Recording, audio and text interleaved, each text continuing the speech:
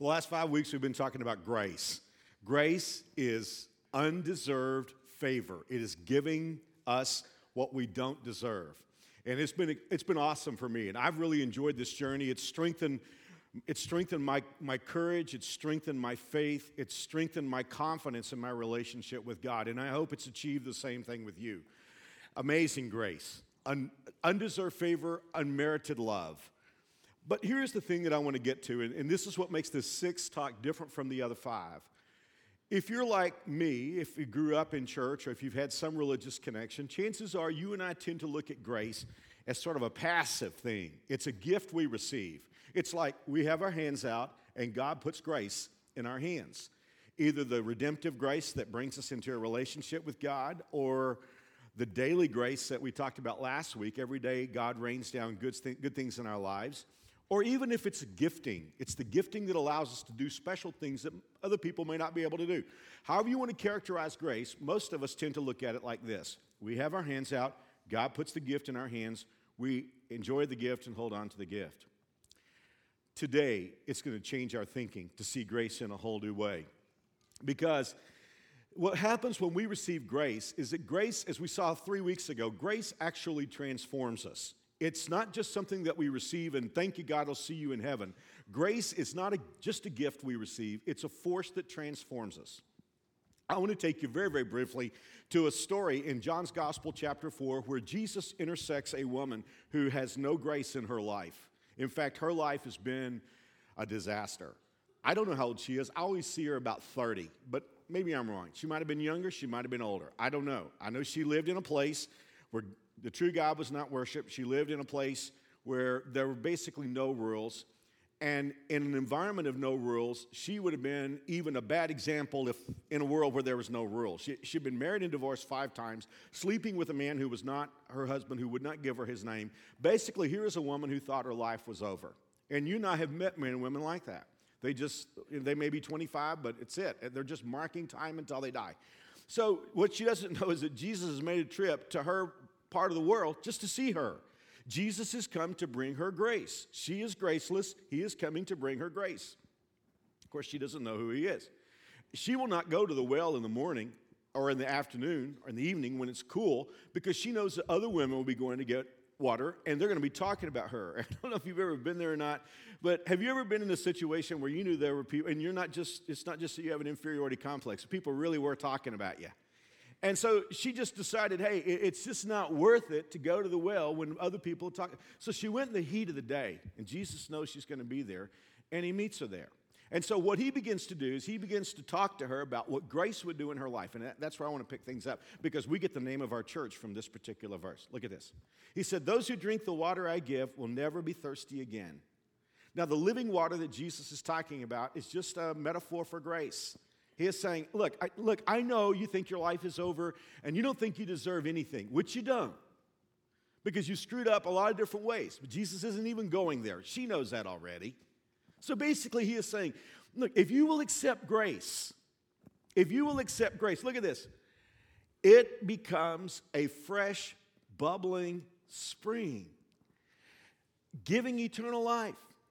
And I think New Spring, I find this so interesting. And again, that's where we get our name, New Spring.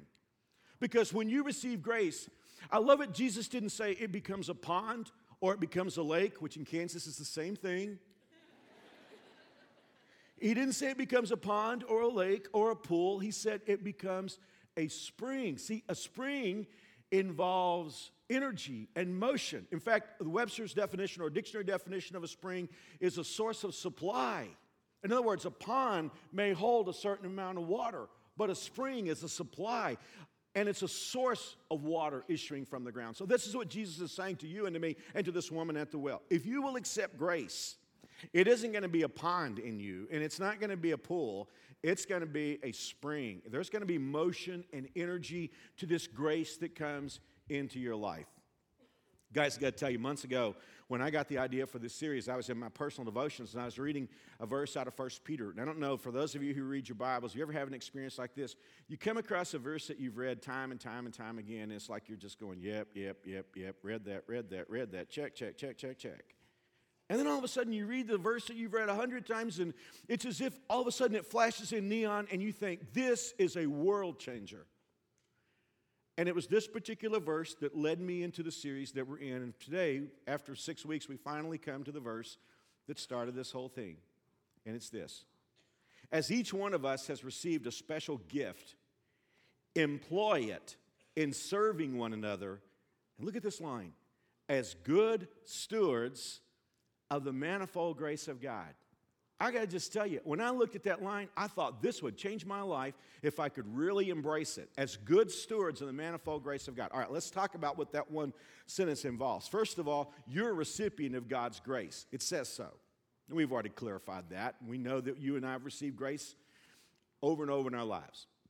The second thing is the word manifold. It's one of the few times in the New Testament this particular Greek word is used. It means multicolored. If you've ever read in the Bible about, Jacob making a multicolored coat for Joseph, or maybe you saw Joseph in the Technicolor dream coat, you know that was a gift a father gave to a son to show his favor to this particular son. He gave him a coat of many colors. Well, your heavenly Father, God, has woven for you a coat of many colors of grace. There are all kinds of manifold grace, multicolored grace, redemptive grace, daily grace, special grace, just all kinds of grace that God has given to us. Now, look at this. The Bible says you and I are to become stewards, managers of this multicolored grace. Now, what's really interesting to me here is when we are to be stewards, the Bible explains to us what that stewardship looks like. Look back at verse 10 of 1 Peter 4 again. Serving one another as good stewards of the grace of God. Well, this is really interesting to me because what it says to me is I'm not just a passive recipient of God's grace. Grace is meant to flow through me to other people. In fact, and I hope this doesn't sound sacrilegious, in a way you and I become franchisees. We could go over to Wichita State and you can see the very first Pizza Hut. But I remember seeing a Pizza Hut in Inverness, Scotland. There are Pizza Huts all over the world. And now there are outlets for pizza everywhere. It started right here in Wichita, but now all over the world there's Pizza Hut pizza. And I think that's a very crude illustration, but what God is saying is, I want you to receive grace, and I want you to become a franchisee of my grace so that everybody who comes into contact with you receives grace. And I've shared this with you several times, and I wish I was eloquent enough to really get this across. But every time you interact with God, it will always be on the basis of grace. Whenever people experience judgment or hell, it's because they flip God off and they don't want to have an interaction with God and there's nothing left. But I promise you, anytime you interact with God, it will always be on the basis of grace. God cannot help himself. He is a God of grace. And so, if we're his sons and daughters and we've received his grace, the multicolored grace of God, then we're to become franchisees of God's grace and give grace to others. Now, it's way too early for me to ask this question, because I'm just now beginning to develop this, but let's just pull over the side of the road for a moment. You and I know that there are a lot of people in the world that claim to believe in Jesus Christ. Is the world always positive about Christ followers? No. Now, sometimes it's just because people just push back against God and against Christ. But I think a lot of times the reason why a lot of people in church and in Christianity don't always have a good reputation on the outside is there's a disconnect because we are recipients of God's grace, but when people come into interaction with us, they don't receive that grace, and they're led to believe, oh, if that's what Jesus is like, if Jesus is like her, if Jesus is like him, I don't want anything to do with it.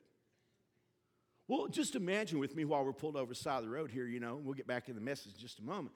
But imagine what it would be like if all the hundreds of millions of people, if not, a billion people or so who claim to follow Jesus Christ, imagine what it would be like if we woke up every morning and said, I am just a fountain of grace. What can I do to add value to anybody who comes across me today? How do you think the world would look at Jesus? Just asking. Just asking. Well, it could be that somebody's here this morning, and if you're a typical American, you know how we are. We tend to evaluate our situation by people who have more. We evaluate our health by people who have better health. We evaluate our money by people who have more money. We evaluate our car by people who have better cars. And many of us have very fine lives, but, all we can see is somebody who has more. It's just the American way. It could be that you're here today and you're saying, Mark, oh man, I really screwed up coming to church today. This is the first week of spring break. It's cloudy outside. I can't believe I went to church today. And you're going to talk about me giving something away to somebody else when I need somebody to give something to me. Did I catch you? It's like, oh no, I don't even know why I came today. I understand how you feel because I can be that way too.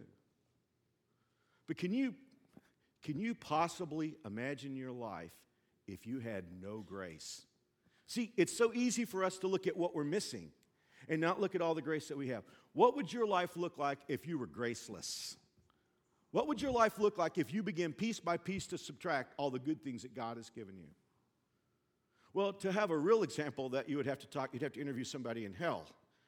But I did my best to find somebody, at least in the Bible, that pretty much had a graceless existence. And hopefully you and I will be able to look at these poor guys and think about for a moment just how wealthy we are. And on top of that, we're going to learn a lesson from these guys. When I started thinking about all 66 books and where could I go in the Bible to find somebody graceless, I thought about some guys in 2 Kings chapter 6 and 7. They were lepers. I mean, just by itself, leprosy was an awful disease.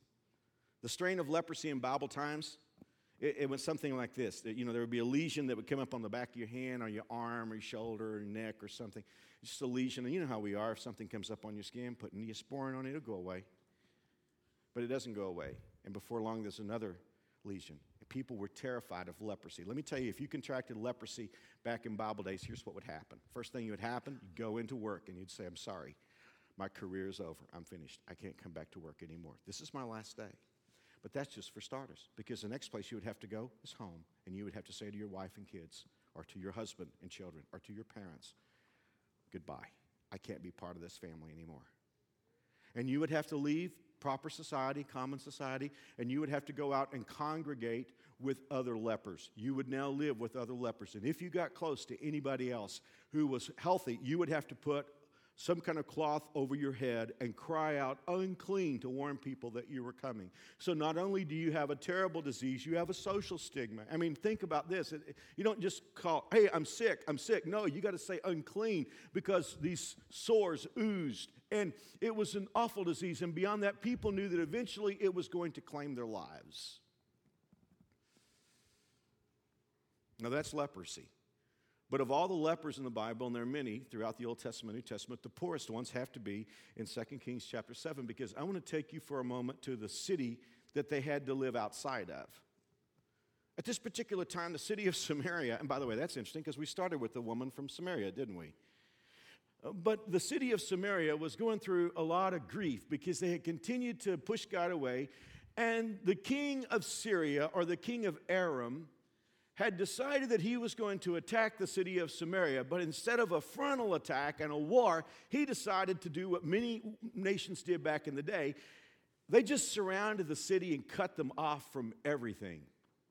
More than you want to know, but a lot of times back in Bible days, cities were walled villages, and the fields were outside the cities. That way they wouldn't have to put walls around, a lot more real estate. And so the people would live in the cities and go out and tend their fields and go out and get their food. Well, of course, when the city was cut off, the people couldn't get out to their fields, and they were literally starving to death inside the city of Samaria. And the Bible is very graphic with us, explaining to us the depth of this famine. It said a donkey's head. What are you having for lunch today? You might want to try this. I've never eaten donkey's head. I grew up in Texas. I've eaten a lot of things. I've eaten ants, I've eaten armadillo, but I've never eaten donkey's head. A donkey's head was sold for 80 shekels of silver. A shekel was a month's wage. That means you have to work for 80 months to buy a donkey's head. And it said dove droppings, pigeon manure, were sold for 5 shekels.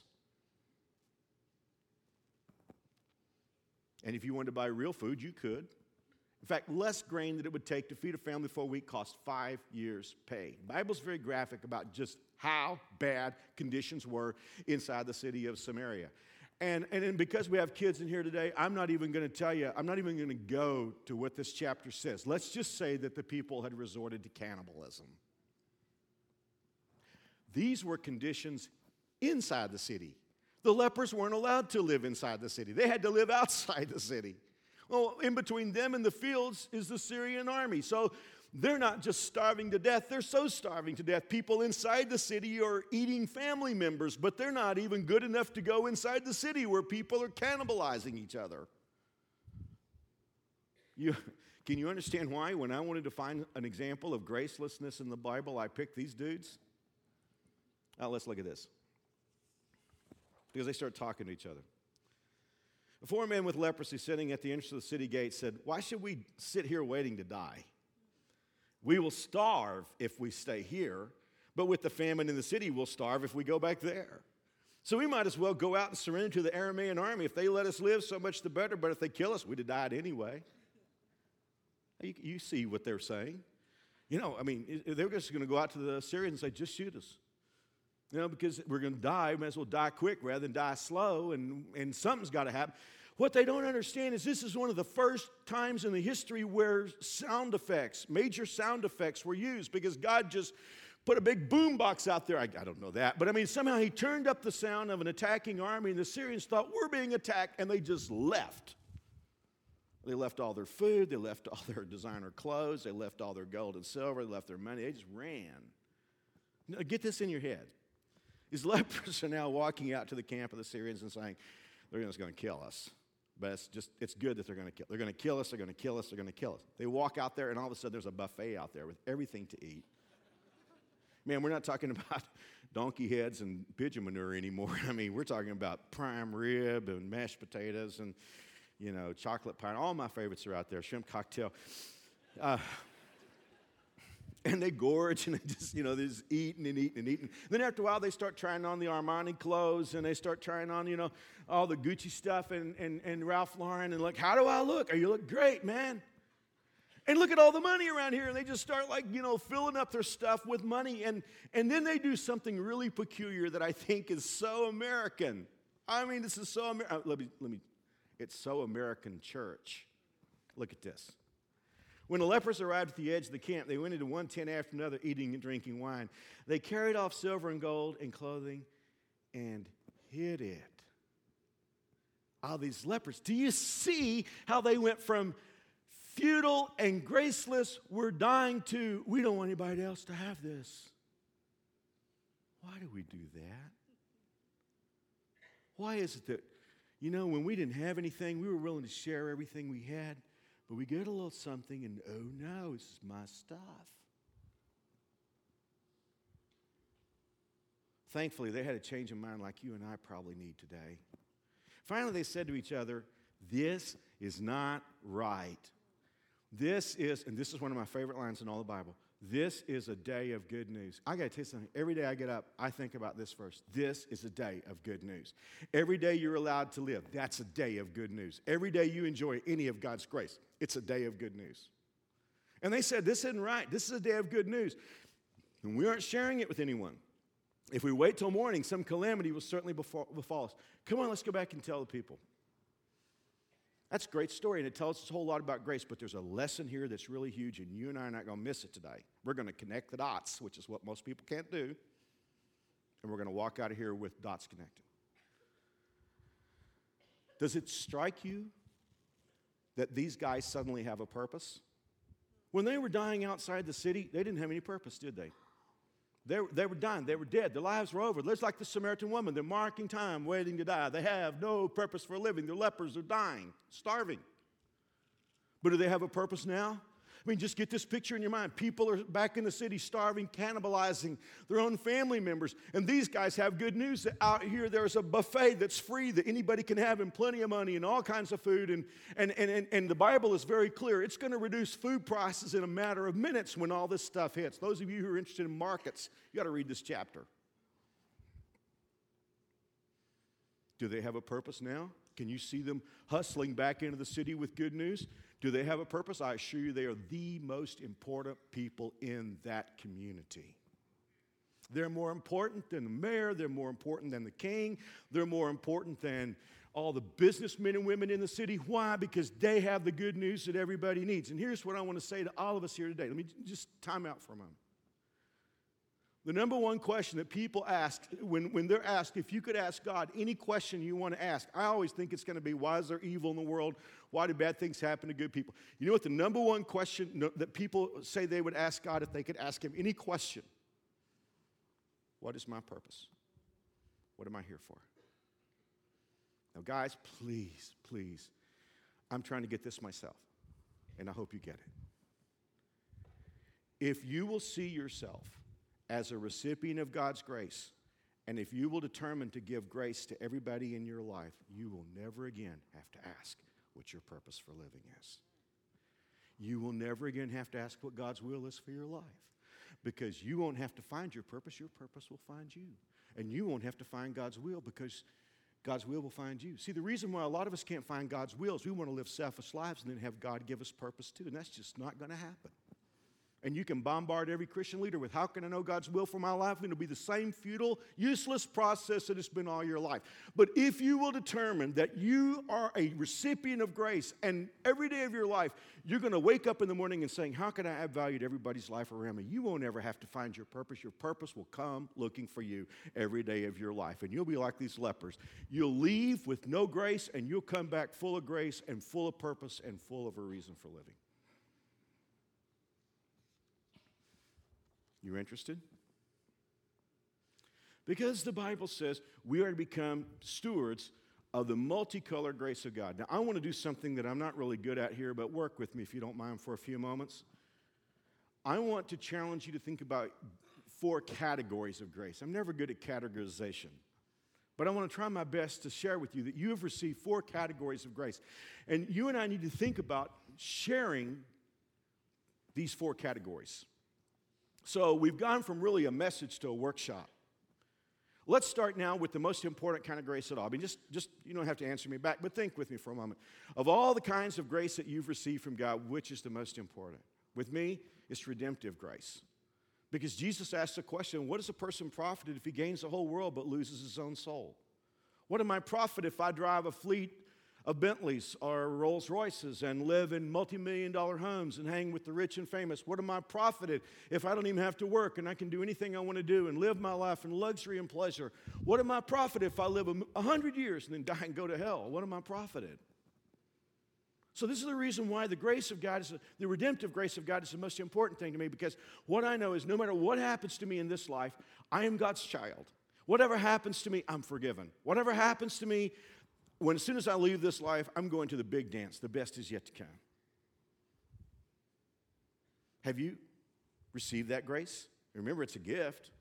You don't get it by joining church. I've told you so many times, baptism is a wonderful thing, but Wichita water can't wash away anybody's sins. You know, it's not that you good enough, because nobody's good enough.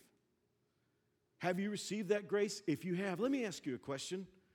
Do you share that grace? Or do you just hide it like the lepers? Yeah, I know I'm going to heaven. Cool.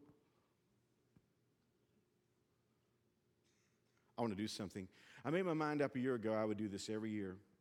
In a talk last year, I challenged you to think about how that it isn't just ministers and missionaries who are to communicate the good news. I challenge you to communicate how to have a relationship with God to the people in your lives. And there's a reason for this. I mean, follow the progression of these 3 verses. In 2 Corinthians 5:19, the Bible says, God was in Christ, reconciling the world to himself. I love this line. No longer counting people's sins against them.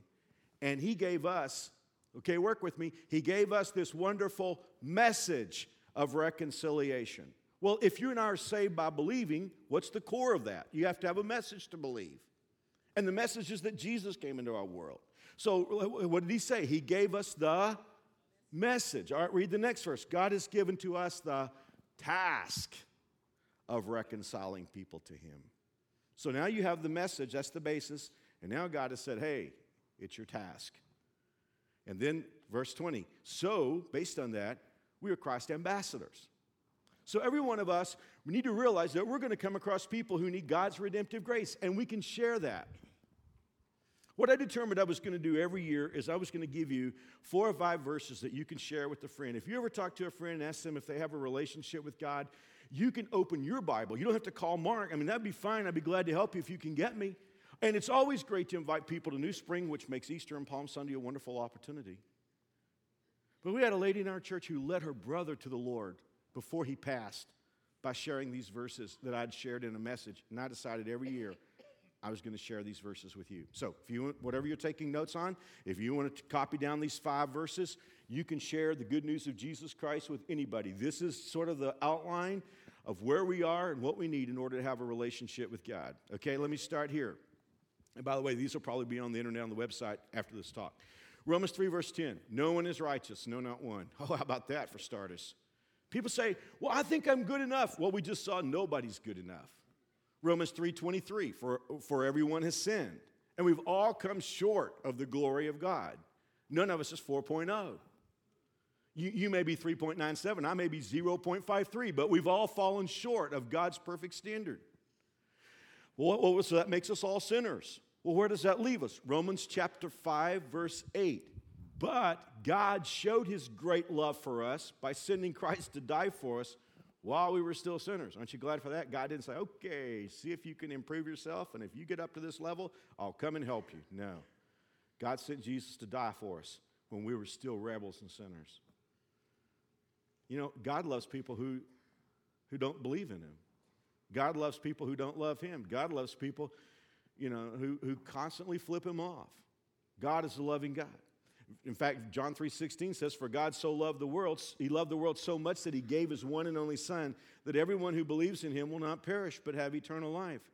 God sent his Son into the world not to condemn or judge the world, but to save the world through him. So the basis of our having a right relationship with God is that Jesus took our punishment. And my favorite verse in sharing my faith with someone is Romans 6:23. It just kind of like has the whole story in one verse. For the wages of sin is death. I'm a sinner. What's my paycheck? Eternal separation from God. The wages of sin is death, but the free gift, the free gift, the free gift, the free gift. But the free gift of God is eternal life through Christ Jesus our Lord. There's only one way to receive grace, and that's to receive it as a gift. How do you walk across the line to have a relationship with God? Romans chapter 10, verse 9. If you confess with your mouth that Jesus is Lord and believe in your heart, the heart's not the heart's not the pump in your chest, it's your inner person. It's what you really believe. In other words, if your outward confession of Christ is the same as what you truly believe on the inside, that God raised him from the dead, you will be saved. And then verse 13, for everyone, how about that for a percentage? Everyone who calls on the name of the Lord will be saved. Guys, I want to tell you something. You can take those verses and you can share your faith with anybody and invite them to pray to receive Christ. Share your redemptive grace. Number 2, the second kind of grace, if we're going to categorize grace, to me is daily grace. Because every day, I just have things in my life that show me that God loves me. And you and I need to do the same thing. Everybody around us needs to feel a touch of God's grace, a touch of God's kindness. Have you ever known somebody, and maybe you don't use terminology like this, but I do. Have you ever known somebody you say, you know, she's just a person of grace? You know, he's just a gracious person. What do we mean? Think with me. Think. What do we mean when we say, you know, she's just gracious? Here's what I mean. I mean, like every time I interact with that person, I feel like I've been added to. You ever talk to somebody? You love it when they come to town. You love it when they come into your office. It's just like every time you talk to them, it's like they just handed you a gift. On the other hand, you ever talk to somebody, every time you interact with them, you feel like you've been robbed? It's like you say, Mark, I'm married to a guy like that. Every time I talk to him, I feel like I've been robbed. Or I'm married to a woman like that. I mean, I feel like I've just been cut to ribbons and robbed. See, that's the thing. This is what I'm talking about. We're children of God. And so what we need to do is we need to add grace to everybody on a daily basis. And when people see us coming, they ought to see a plus sign. We have a lady in our office. She manages our front desk. And it's like all of us who are on staff, we just know when we walk by her desk, we're just going to get added to. I bet you, and I can't prove this, but I bet you I have staff that just walk by that desk on a bad day just to hear from her. Here's what the Bible says. Let no unwholesome word proceed from your mouth, but only such a word as is good for edification. I'll set that word aside because I bet you didn't use the word edification 12 times last week. According to the need of the moment, so that it will give grace to the hearers. Let's work backwards. When we talk, we've been already talking about this one, so the one at the end, to give grace, to add to. And then it says, the need of the moment. Do you ever have somebody talk to you and you think, this is not the time? You ever like have somebody at work come in to tell you something and it's like, everybody's under pressure, you got a deadline, and they come in and talk about something that might be important, but it's not important today? So the Bible says that whenever we communicate with people, they should feel like they've been added to, and it should be fitting for the moment.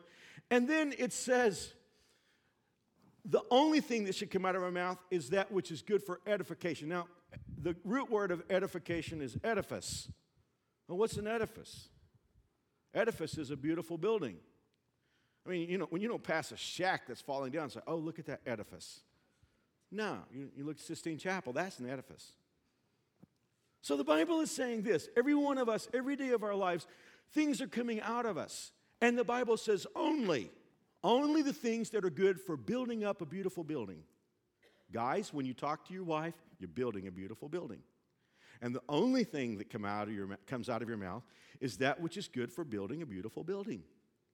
Ladies, if you're married, when you talk to your husband, use your imagination. You are building a beautiful building. See, here's the thing. You know why it's like nervous laughter going through here? Because that's not what we do. Because we're thinking about us and how the relationship bears on us and protecting our space. But we're recipients of grace. We got a fountain inside of us.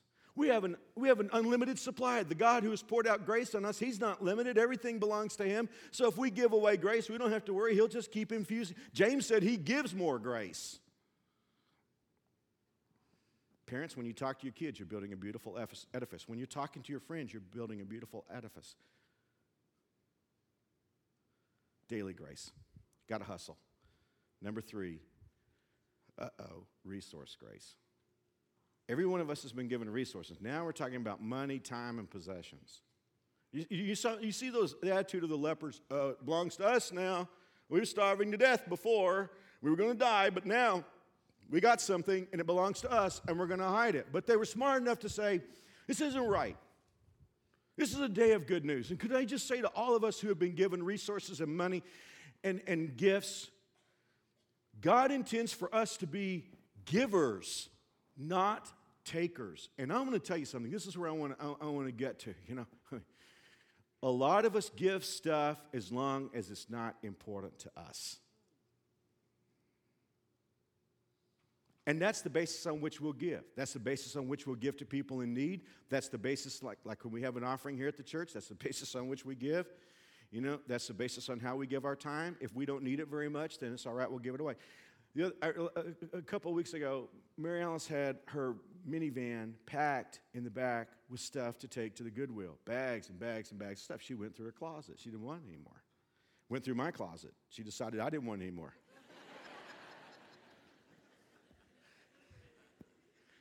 And you know what? I just felt like the biggest, I didn't really feel like it, but I mean, as far as like on volume, I was a huge giver.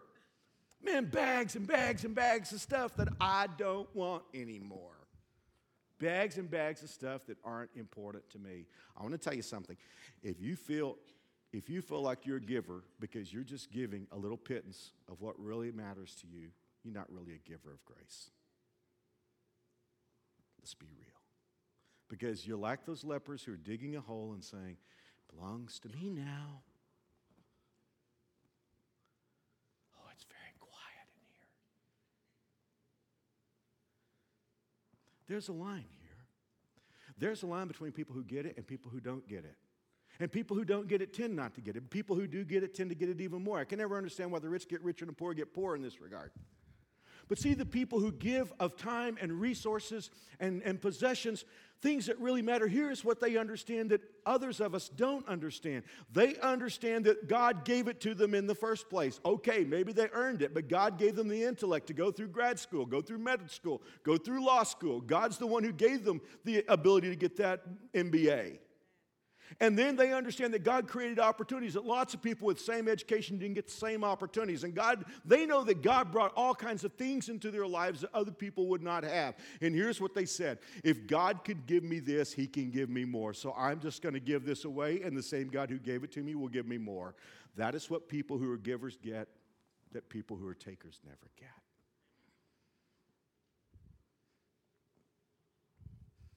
Finally, and I'm out of time already. I'm in a minute of overtime. My goodness. Okay, let me just throw this out. Special grace. Every one of us is uniquely gifted.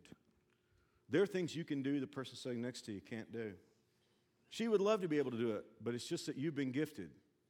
Things that she can do that you can't do.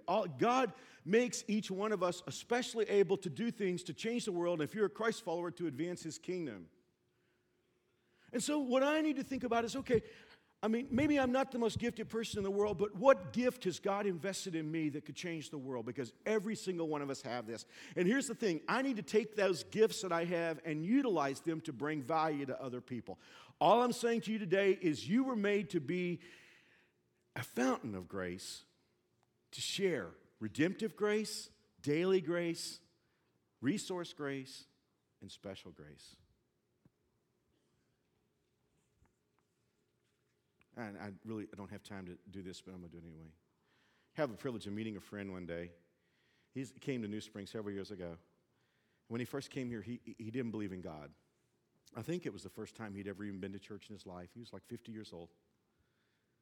And I still remember meeting him. He sat right down here by the front. And at the end of the service, when I went down to meet him, and I liked him instantly. For those of you too young, you won't know who I'm talking about. But he reminded me of Jerry Garcia, the Grateful Dead. And here's his first words to me. I don't know about this Jesus dude, but I like listening to you talk. And he came to faith in Christ, and wow, did he come to faith. He passed, but when he passed, I think his faith was greater than mine. Could I tell you that all around you there are people that they may not verbalize it, but that's what they're saying. I don't know about this Jesus.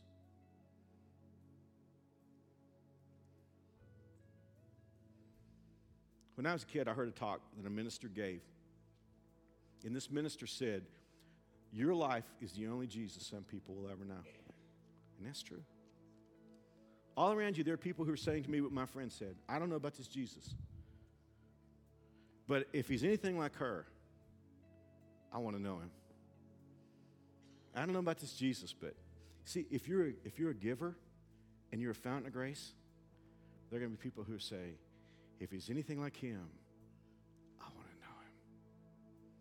And that's what makes life worth living. Thank you for being here today. I appreciate you being here so much. Don't forget, next week is Palm Sunday. Week after that is Easter. And 6 services that week. We'll buy your breakfast if you come at 8 o'clock, or if you want to come to one of the other services, we won't buy your breakfast, but we'll be so glad to see you. May God bless you. We'll see you guys next week.